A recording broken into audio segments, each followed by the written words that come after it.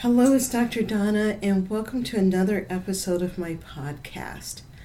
Today I want to talk about self-regulation. Now, this is a term that's been around for many years, but you're going to hear more and more people use it on social media. And I've been seeing it pop up. And usually it only pops up in my studies because although I work as a coach, I take a lot of psychology courses, coaching courses, and I'm always trying to stay up to date and learn new things so that I can add to my practice and serve better.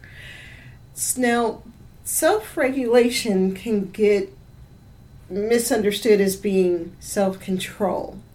Now, if you follow my page or read my book, you know I do not like the word control. And throughout the years, I have had clients want to be in control because they thought it would be a way to feel safe. And society always talks about being in control because it makes it seem like you have your shit together, you're empowered, and you know what you're doing. But actually, and then there's a side of believing that people who want to control others, right, are bullies and, you know, all sorts of negative things. They're narcissists, right? You hear all these names. Now, let's talk about self-control versus self-regulation. Now, I love the term self-regulation because it's saying, I have these feelings, I have these emotions, and they're running, but they're not controlling me because I am aware of them, so I know how to stop them before they get worse.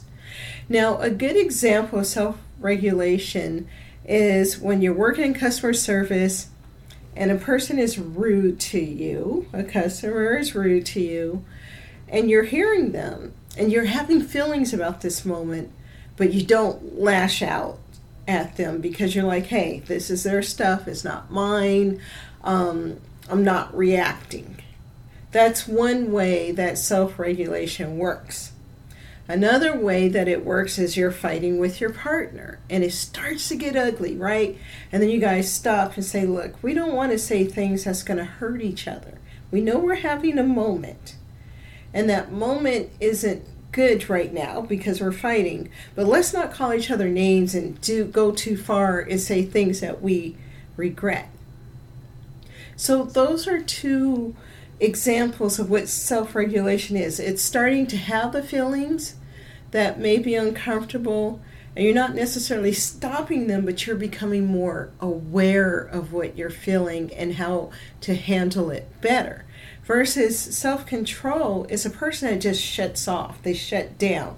They have these feelings, they shut them down immediately, and they never feel them. They just go, this is a good feeling, this is a bad feeling, I'm going to shut off the bad feeling.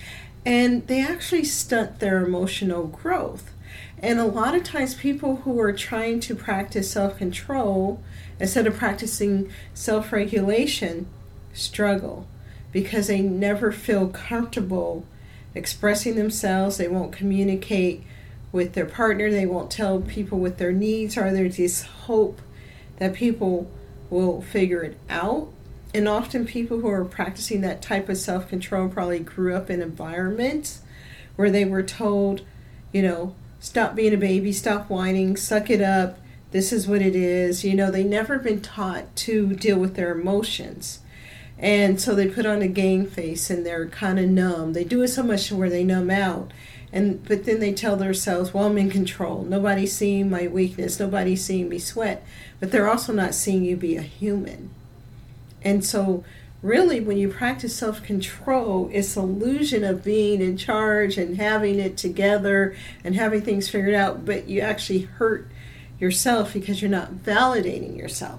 Like there's a saying in my book, I said, and it goes, avoiding uncomfortable feelings is a form of self-abandonment. So when you avoid uncomfortable feelings by practicing self-control, you're abandoning yourself. You're saying you don't matter, your feelings don't matter, and that's a trauma response. Versus when you self-regulate, you validate your feelings, you're not abandoning them, you know they're there. You know what you're feeling, but you handle them differently. See the difference? There's a big difference there. And so I tell you, my mission is to get people so comfortable, so self-connected to where they self-regulate naturally with that self-awareness versus I need to be in control of myself. Because that need to be in control of oneself is putting a wall up to yourself also, not just to the outside world. And it cheats you out of so many things. You can't even manifest when you're practicing self-control. But you can manifest when you're practicing self-regulation. You have great relationships and friendships and get a great job and be a great leader when you practice self-regulation. But you can't have those things when you're practicing self-control. Self-control cuts you off from the world. It cuts you off from yourself. Remember, it's a form of self-abandonment because you're saying, I'm not supposed to feel these things, so I'm just going to shut it off. Versus if you regulate, it's like, okay, I'm feeling it, but it's not going to get the best of me. It's not going to destroy me. It's not going to make me have a crazy moment, or go off. Or if you do those things, you are able to own it. So those are the differences. Now, how do you get to the point of self-regulating? The first way is to stop controlling your feelings, right? You want to self-regulate? Stop trying to be in control. You don't need to be in control. Life is better when we stop trying to control it because we set ourselves up for hurt and disappointment. And the best way to stop controlling is to really ask yourself, why do I need to control things? What is that doing for me? How is that serving me? How does that protect me? And that may require therapy. You know me, I believe therapy's for everyone. It isn't about being broken. It's about making yourself a better version of yourself. That's what therapy does. It heals the things that needs to be healed so you can be your best person. Now, another way to self-regulate is to acknowledge, hey, I have these issues, I have these flaws, I'm seeking help, I know they're there, and is to become more present with them, feel the weight of your emotions and how you respond to people. And so you can think for a moment and say, do I want to just continue on a aggressive path, or I can feel this, but then I can stop it before it gets out of hand, instead of spiraling. And those are the two top ways to become able to self-regulate.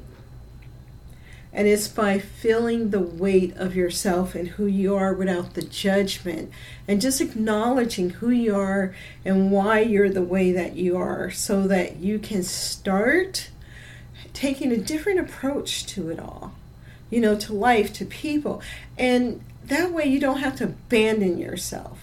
And you can acknowledge yourself, and you can be present, and you can connect on a deeper level to yourself, because you're saying, hey, I have these emotions.